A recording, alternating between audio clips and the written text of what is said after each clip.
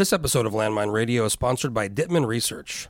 Do you know what the most valuable thing in the world is? High-quality information. Because high-quality information informs much better decision-making. Dittman Research has been providing high-quality information to Alaska's leading businesses, organizations, and campaigns for 50 years. Do you really know what Alaskans think about your company or your issue? How about your clients, your shareholders, or your employees?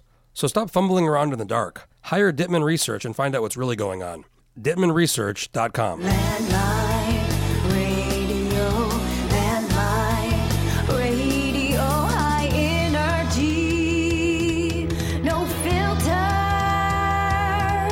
Oh yeah. Okay, very excited to be back here in studio with Superior Court Judge Greg Miller. How you doing, Greg? Just fine. Or Judge Miller, I should say. Good afternoon. Happy to have you here. So I did a podcast with the Chief Justice recently, and I'm trying to get more podcasts with judges, and you agreed, so I'm happy to have you here. I want to talk a little bit about being a judge, but first, you actually have an interesting history. A lot of people go to law school, they go to undergraduate, they go to law school, they become a lawyer, but you didn't do that. You did something very different path, right? I did. I took a roundabout way. I took what I thought would be 2 years off. Talk a little more there you go. I thought it would be 2 years off, and it turned into 8. I am originally from Los Angeles, left there in, 72 or 4 or something like that. Moved to the Caribbean, worked on sailboats down there for a couple of years, sailed an old 70-year-old boat across the Atlantic. Wow. No engine, no generators, just kerosene lamps and sails. How many people? There were 6 of us, and it took, the crossing itself took 15 and a half days. That was from Nova Scotia to Ireland. We, of course, had to get from the Caribbean up to Halifax, etc.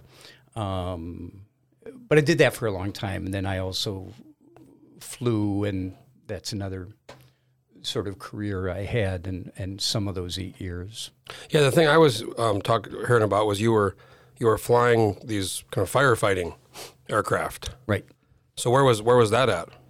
All around the country. They were old World War II bombers that were converted over for firefighting. Planes I used to dream of someday seeing in a museum, and I was fortunate enough to be able to fly these to drop retardant on forest fires, and we had to be up off the ground in 15 minutes, and flying these things down in canyons, and it was a remarkable job, in part because that kind of plane was just, they're so romantic. You start up a radial engine, and they're like nothing else. Well, here we had 4 radial engines. They're just wonderful, and they're spitting out the white smoke and all that. But one of the things that was so unusual about the job is you go in for a drop, and you push that button to drop, and you turn and you look back, and in 5 seconds, you know if you hit it or not. You know if you're any good. There are not many jobs that have that kind of instantaneous feedback. It was wonderful. When you hit it, it was wonderful, which was most of the time. So did you grow up flying, or did you become a pilot when you were like... No, I learned to fly when I was 17, which is the youngest you can be and get your license. Down in L.A., I bumped into some people who were always talking about their son, and he flew, and I thought, that sounds pretty neat. And I went down to a local flight school down there, and it was a beautiful day. That's when there was lots and lots of smog, and the day I went up happened to be a beautiful day. And I'll always remember the instructor, the owner of the place. He said, "You're going to be thinking about one thing while you're up there." And he might have said this to everybody, I don't know. He said, "You're going to be thinking about how to get the money to pay for the lessons." And he was absolutely right.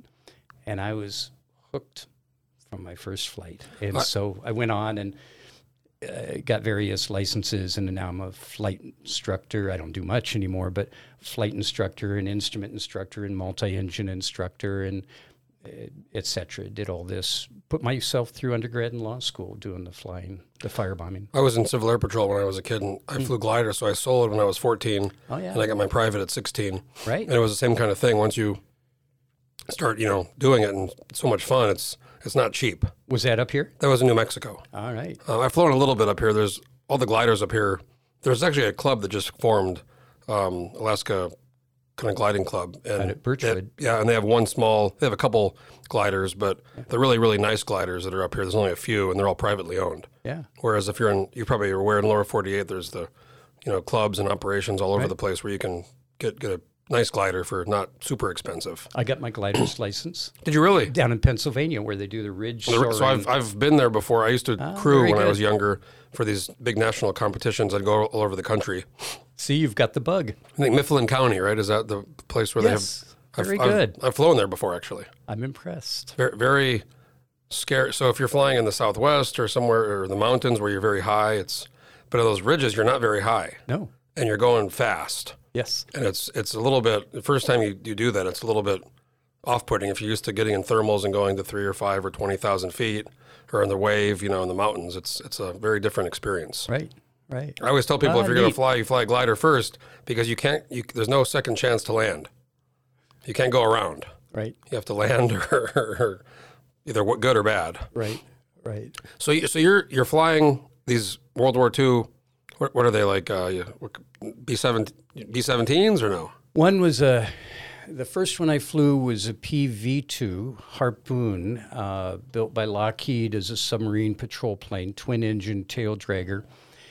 My dad was a tail gunner in one of those in World War II, was shot down and lost a kidney in one of those in the South Pacific. They were used in the South Pacific and the Aleutians.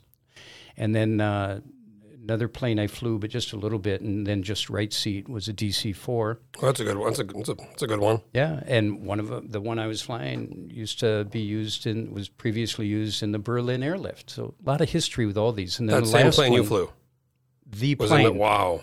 And then the last plane I flew and was type rated in was a P2V. So the first one was by Lockheed a PV2.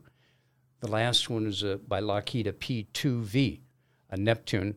And people are somewhat familiar with that one. It's called a Neptune, 4-engine, 2 radial engines, reciprocating engines, and then 2 jet engines on the outside. This is the predecessor to the Orion, right? The P3? Exactly, yeah. Yeah, so I have a friend who's involved in a business where they use Orions to do firefighting right today. Yes, and actually they've moved on from that to the to other planes. Gosh, just bigger and bigger now. They're even using on up to 747s and whatnot. I remember when I was in New Mexico. I grew up in New Mexico. I moved here in 2004, but there was a really big fire, maybe in late 90s, early 2000s in Los Alamos. It was a big, houses were burning, and the Russians actually offered one of those Antonovs. Those big. I think it's the biggest tanker in the world. It's this Russian Antonov, and they actually offered to send it over. And for whatever, because it was the Los Alamos labs, and I don't know, they basically were like, no, we're okay. And I always remember thinking, what's the big deal? It's just water or retardant. But I looked up that plane, and it's so big. It's huge. I forget what the capacity is of the water retardant, but it's something crazy. Yeah, no, it's huge. So we were based different places around the country, and we'd follow the season. It would dry out in some place, like New Mexico, for instance. Alamogordo was where one of the companies I worked for was based, and I was based in Albuquerque for a little while. That's where I'm from, right near there. And then it would get it would start, lightning everywhere, and you're flying, and then all of a sudden the lightning's turning to thunderstorms with lots of water and nothing's burning, and that season's over. Now you're off to some other place, usually the Northwest. So I would go from South Carolina to Pennsylvania to the Southwest, like Arizona, New Mexico, and then on up to the Northwest, Washington, Idaho, places like that. And then through it all, California would burn. So that season would take me from about February or March to about mid-September by going to the following the fire season around the country. So this is after your undergraduate? It was before and during. So where'd you go to undergraduate? Reed College in Portland. And I actually would have to start school about 2 weeks late and leave about a week or two early, get all my finals done, sweet talk my professors and get to be able to take my finals a little early because the fires weren't going to wait. So you were late teens, early 20s doing this. Yes. As I say, I took about 8 years off, did this for 6 years, the flying. And so by the time I got out of law school, I was a fair bit older than many. So during all this firefighting and flying, when did you or why did you decide, what was the reason to go to law school? Because this sounds really fun. I mean, this sounds... I don't know. I can't answer that. There was no single event in my life where I said, I want to be a lawyer. It wasn't like I had anybody in my family who was a lawyer, and so I don't know. It seemed like a natural progression, but I can't point to any single thing. Where'd you go to law school? Northeastern, back in Boston. So did you do the kind of the straight through, or were you working and going? Was it 3 years mostly for law school? 3 right? years, yeah. So did you, after law school, go right into doing law, or were you still doing other? Came up here and went into law, yeah. Private firm, Birch Horton, Bittner and Chereau. Oh, they're still around. Very much so. And that's where I worked almost my entire time until I became a judge. And the only exception is went down to California for 2 years pretty early on in my career, down the Bay Area, and then came back up here. So you came to Alaska, would have been the 80s, or? First time in 85, permanently in 87. What brought you up here? Was it just...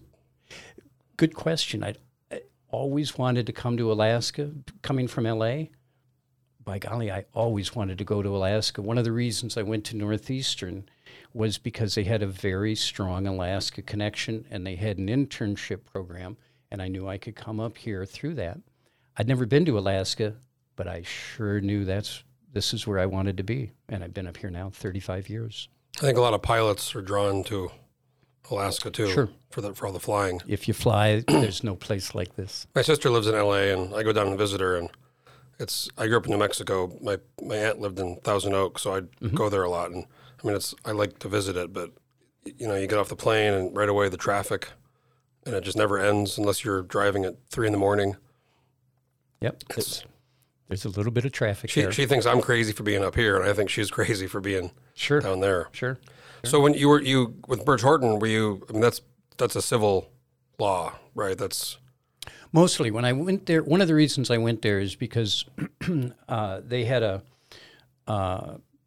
strong criminal law practice also, and I went there and I wanted to do criminal law, and I wanted to get into court every day, and I did that for about 2 years, and then moved into the civil side at Birch Horton. Kept my foot in the door always with doing criminal cases, but more civil. So when you came in, you said permanently in 85 or?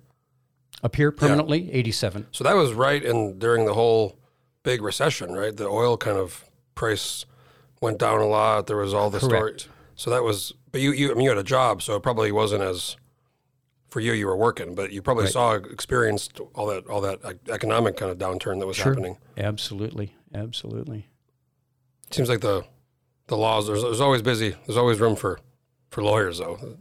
Well, it depends on what field you're in. I was fortunate, and it's a good-sized firm, and we got the work and got great cases, and it was a fantastic firm. I loved it. So you were appointed by Parnell, I think, right? Governor Parnell? By Governor Parnell, yes. So you... 2011. And for most listeners are familiar with this, but we have this kind of interesting in the Constitution, the Judicial Council. So if you want to be if there's an opening, you put your name forward to the Judicial Council. And what happened? You saw an opening, and you decided. Correct. And it's about a 6-month process. It's a long process. It's an arduous process. It's a really good process. I'll be very brief. If you want me to go through the process very briefly. Sure. The solicitation goes out. Somebody's retiring. There's going to be an opening, whatever. And you put your name in. And then the first step of 3 stages is the Judicial Council sends out a survey to all the lawyers in the state to rate applicants. And there might be anywhere from 5 to 15 applicants for a seat any given time, depending on where and when.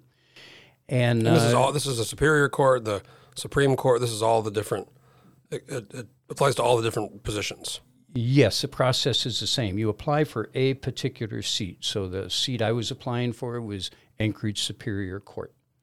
If I wanted to change, after 5 years, I don't want to be in Anchorage, I want to go to wherever, some other place, and there's an opening, you have to start anew and apply for that. You can't just move around. So at any rate, the process, 3 steps, the survey, and you're rated by everybody, and that'll be kind of a numerical rating on 5 different questions as well as comments. And it's anonymous, and it can be very interesting to get some of those, see how you rate. And anyway, do you see all that? You see the numbers, the raw scores. You don't see who rated you. It's anonymous that way. The next stage then is you're interviewed by the Judicial Council, and that's 7 people, 3 lawyers who are 3 lawyers and 3 public members plus the Chief Justice. Chief Justice only casts a vote if there's a tie. And then from that, at least 2 names will be sent by the Judicial Council on up to the governor. Can be more, can't be fewer than 2 unless they find that of that panel, they just don't think there's qualified people. But normally, at least 2, sometimes 4, 5, 6 names will go up to the governor. So that's step 2. Step 3 then is your name goes to the governor. And the governor can pick from those names that go to him or her, whomever he or she wants. And that process, that last part is 45 days. And so from beginning to end, it's generally about 6 months from when you put your name in, the surveys being done, interviews, et cetera, about 6 months. When you were first became a lawyer and were doing law, you were practicing law because you were appointed in 2011. So you were practicing lawyer for 25 years, for decades. Did you at any point say maybe one day I'll be a judge, or did this just kind of you saw the opening and decided to apply? I certainly did not build my career thinking this will help me to become a judge. I want to be a judge. I never looked at it that way. I just did my work day by day. And at some point, I saw an opening, and I thought I'd apply and did. So you go to the council. They obviously, do you remember how many names went to the governor when you were? 4, I want to say. I think there were 10 applicants and 4 names went up. So then once the governor gets those names, he or she interviews those applicants. So I assume you met with the governor, probably his team, and there was an interview process? That's correct. Correct. What was that like? I mean, that was probably a whole different world compared to what you'd been doing before. Every part of it was neat. That's fun. I mean, you don't get to meet with a governor too terribly often in life. And you just take the questions as they come. The Judicial Council interview was probably the best interview I've ever had. They were very good at asking their questions in a very orderly way and marching right through. Everybody would get to ask 2 questions and go around the table, and they didn't repeat things. They were very, very, very good. The whole process was really enjoyable. Hard, and you sweat bullets, but it was really enjoyable. So from the 45-day period, at some point, all 4 went through the interviews, and then you're kind of you're waiting, I guess, right? You're correct. Am I going to be a judge, or am I going to just keep working for this law firm? And you wait, and you get the call generally on about the 45th day. And Justice Winfrey he told me, and I don't know if you listened to that whole podcast or at all, but yes. He said that he had done the interview, and then they called him back for like a follow-up, and he wasn't sure if it was going to be some question about some high-profile issue or something, and then they came back and they said, "When can you start?" I do remember that answer. So what was your story of how you found out you were picked? I was in my office working and got the call It was just kind of a normal day. You knew that was the day. I mean, you're watching the calendar. They're gonna tell you either way, probably. Yes. Yes or no. Yes. Did the governor call you, or was it one of his? It was not the governor. It was, I want to say, head of boards and commission. It probably was Jason Hooley back then. It was. If he was, he was doing that for a long time. Yes. Yes. So he said, "What? Congratulations, you're the pick." Yeah, I think he might have said something funny like, "Well, do you still want the job?" So at that point, right away. I didn't have to think about it. So at that point, right away. Your life's Right. changing pretty drastically because now you're going to the other side of Right. the law, where you're sitting behind the bench instead of in front of it. And then you have to wrap up your practice. I was in private practice, and you got clients who are depending on you, and so it takes a while. It was 2 or 3 months before I started. I was appointed, I want to say in January. I guess it was about a month, because I started on Valentine's Day in 2011, so about a month and a half. I would have thought it would have taken longer to get everything kind of wrapped up. Only a month, huh? Yeah. So had you been in the courtroom a lot when you were a lawyer, or were you more litigating and out of the courtroom?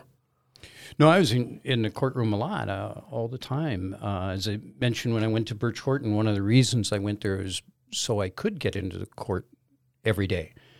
And loved it. It's not for everybody, but I loved it. I can't even imagine. So I don't want to ask about any specific cases, but you've been assigned some higher profile cases. And I think some people don't understand, and I didn't understand until recently, you don't pick the cases. It's a random assignment. Talk about how you get a case assigned to you. It's just random. Computer random. There's 17 Superior Court judges in Anchorage, and we have, I believe the number's about 725 cases per judge. Wow, 700? And 25. Yes. And so how many of I assume some of those are maybe not much is happening, and that's right. They're not all active. 700. I couldn't possibly focus on 725 different cases all at once, but that's how many cases each Superior Court judge has in Anchorage, and every venue might be different. And I think that's the number these days. At any rate, you take the cases as they come. So a lot of the, I follow the Juno and the politics, and I do a lot of podcasts with politicians, and everybody's, what's the public saying or what's going on. But so you've had some high profile cases that have been, covered pretty widely in the media. We were talking before. You're not going and reading all the stuff. No.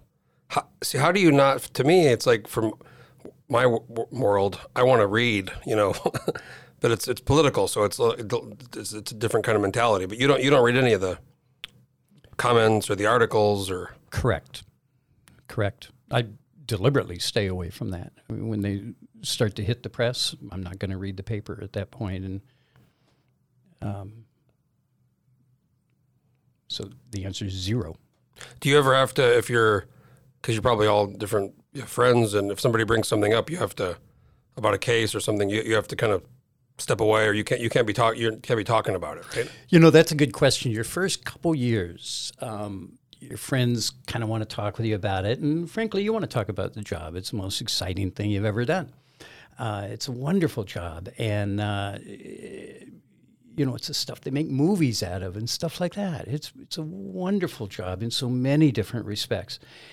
But you have to learn you can't talk about any of that. You just can't. It stops in the office. And it can be difficult. The first couple years is a bit of an adjustment period because you just can't have some of those conversations. And your friends learn that too. Mm-hmm. They do.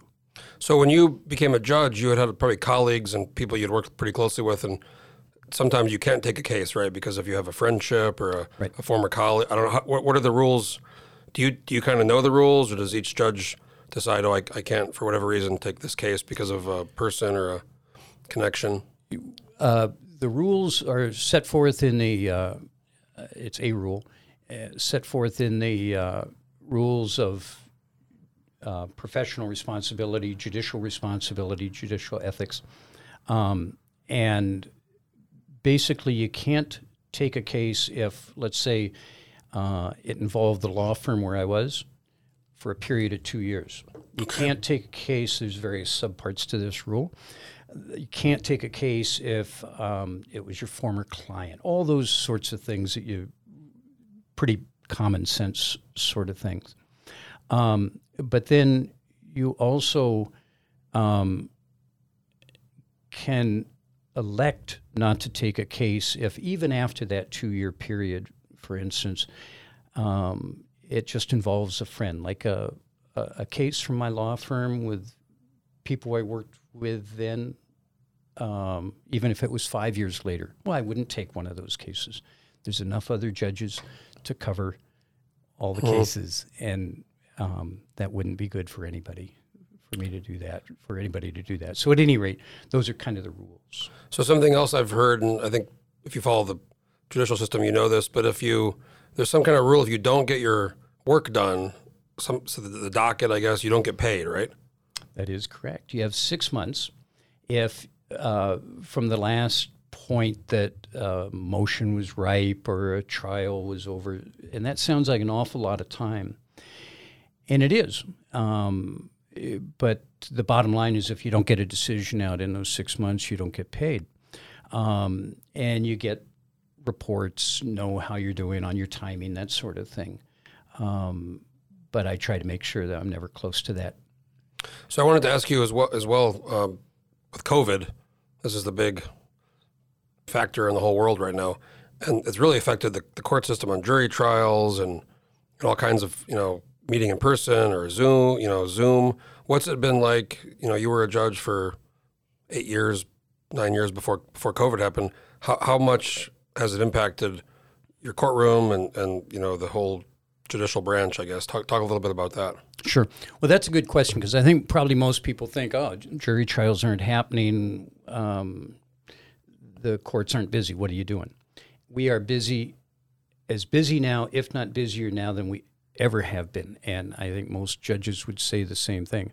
You're right. We're not doing jury trials. We started those back up, and then the Delta variant came along, and the numbers shot up. And, we're not doing the jury trials quite yet. We hope to get back to those, but we're not doing those. That's a very small percentage of what we do.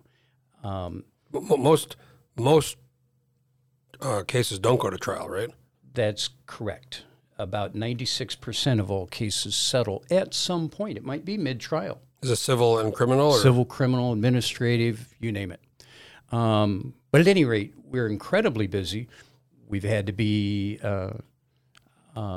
creative in using Zoom. Alaska was actually at the front end, sort of the cutting edge across the country when COVID first came out of using telephones. And I was on not a committee, but I was on some conference once, a national one with a judge from Texas and a couple other judges, and they were quite new to using phones, and that's what it was. The conference or this was all about.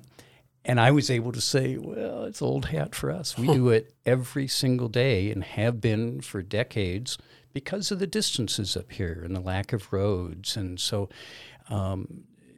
we were able to go with that flow. But we miss the flow of regular courtroom day, that's for sure. I don't know if you saw last year, it was kind of famous. There was a court thing in Texas, and the guy accidentally put on a cat filter. Oh, yes. And he was a lawyer, and he was. Oh, yes. Looked like a little cat. I mean, it was the funniest thing. I'm sure there's not a lawyer or a judge around who hasn't seen that one. So I don't know how long it's going to last. I think everybody's kind of wondering with the COVID, but I mean, I think like all aspects of life, this has really changed how people view or live. You can do a lot more on Zoom. You can maybe meet on the Zoom instead of meeting in person. I think for me, I want to meet in person, but do you think this has created changes to the judicial system that's going to be there forever, or do you see it just going back to how it was, hopefully someday, and how it used to be before COVID? Well, a bit of each. Life being what it is, we tend to gravitate back towards what we were doing before. So I think there'll be a lot of non-changes in so many respects. But some of the changes that will happen are good ones, more efficient on small hearings where you're just checking in, okay, trials scheduled 2 weeks from now, we're just checking in, yes, you're really ready. Well, you don't have to come to court for that. Call in. Some of those types of efficiencies no doubt will stick with us and should. It's a good benefit. So you're coming up on 10 years, 11 years as a judge. What's kind of the plan? Because I think I don't want to ask how old you are, but it's 68. I'm going to ask because in this case, there's something in the Constitution, right? 70. So I've always thought that was, because that was put in place in 1955. 59. Or 59, sorry. Yeah. The convention was 55, and then Right. they adopted it. So at the time, the life expectancy, so it's 70, you have to retire, forced retirement at 70. That's correct. At the time, the life expectancy was much lower. I wonder if they should, I've always said maybe they should change that and raise it a bit. Because a lot of people who I think it was, I don't want to say the wrong name, but I know somebody, I don't want to say the name, it might be wrong, but they didn't want to retire. I mean, they basically said they had to retire. Oh, sure. That's not unusual. It's a wonderful job. And, 70 is fairly young these days. But you see in like the airline industry, it used to be that you had to retire. I think it was either at 60 or 62. I can't remember if you were flying the airlines. And that's been bumped up. I think it's age 65 now. Whether or not that will ever change for judges, I don't know. See, with the U.S., with the Supreme Court, there's no limit. So well, with the federal system, there isn't. And indeed, if I'm not mistaken, with no other part of employment in Alaska, is there an age out? I think it's just judges. I wonder if that could be mistaken. Maybe that could be challenged, through the courts. So you got about 2 years left then? Yes, but I just announced my retirement. Really, just announced it. Oh, did you? Oh, really? Effective May 31. So I've got a long time to go yet, but I'll be retiring about a year early. One of the reasons I'm not retiring until May 31 is because of that 6-month process I described at the beginning of this podcast. Well, you want to step out in an orderly way so that your shoes are filled and cases don't go waiting. And so at any rate, I time that in part so the Judicial Council can send out the survey, do the interviews. The name would go to the governor, et cetera. So at some point, I guess November, December, will you not get new cases, or will you still get? I'll get new cases to the very last, I'm sure. And then will the new judge inherit those? Is that how that works? Okay. Yes. Wow. So you got about nine months left, huh? Yes. What's the plan after that? What's the plan? Well, a fair bit of travel. Do you have a plane, or no? You had a. I do not. I was building an airplane. I've owned planes before, but I was building an airplane. But I think probably go by van and check out different places on the roads. They call that the van life. There you go. That's what all the kids are doing. There you go. Wow, that's congratulations. I didn't. Is that out? Is this the first time this has been put out there public? I mean, it's recorded, but it'll be posted soon. First time on a podcast, that's for sure. Wow. But no, I announced to my colleagues and friends 3-4 days ago. Well, congratulations, Thank you. Judge Miller. So you got a Thank you. big 9-month wrap up there, huh? Yes. Well, I appreciate you doing the podcast. I really, you fly, and I'm trying to. I actually want to get I've been meaning to do it forever. I flew a little bit single engine. I never got the license, but hopefully next year is going to be. After the next session, I'll probably try to get my single engine private license next summer. As you know, it's just such a wonderful activity. It's all-consuming flying. When you're up there, you never think about anything else. It's just the flying, and there's so many different types of things you can fly, types of flying. It's just wonderful. It's so fun. I think of the gliders. You can. I think folks who don't fly gliders don't realize they can go very high. They can go in the wave. They can go with oxygen 20, 25, 30,000 feet, and it's so quiet. I've done a loop and a roll in a glider. Yeah. Me too. Yeah. Tons. Yeah. Well, I've only done the one. We used to have this glider called a Grobe, and it's kind of built for kind of aerobatics. We used to go really high in Moriarty, which is east of the Sandia Mountains in Albuquerque, and there's this wave we would get in the wintertime that you go very high, and you could do loops and figure eight, and you could fly upside down, and you could do it for, there's so much altitude, you can do it for. And it's all at this slow motion pace. A glider is so slow compared to a regular plane. It's so relaxing to do that. Once I put a little cup I brought with me, and I put some water in it, and I put it on above the instrument panel. We started doing the loop, and because of the force, it wouldn't spill. You're good. Bob Hoover used to do that. Mm-hmm. Yeah. Well, Judge Miller, it was great doing the podcast. Congratulations on your you. retirement. I didn't know about that, but it's good. I love hearing about your background, and every lawyer, has a different path, and yours is very interesting. I think, with one more thing. When you were in school, what the kids were probably your peers were, I assume, younger than you. A lot of them. Yes. Were you saying, "Hey, I got to go fight fires," and they were thinking, "Who is this crazy guy?" When I was at Reed College undergrad, most people there did go directly from high school to college, and as I mentioned, I'd take a bunch of years off. So there were a group of us, who were a little bit older, but not that much older at that point, and we started this group called the Geriatric Club. And you had to be over 25. Well, thanks for doing the podcast, Judge Miller. I really appreciate it. Great conversation. Thank you. We'll do it. Maybe after you retire, we'll do another one. If you can find me on the road. You can go off leash on that one. There you go. Okay. Well, thanks a lot, Judge Miller. I appreciate it. Thank you, folks. If you have an idea for a podcast or want to do a podcast, get a hold of me and stay tuned for the next one. Landline.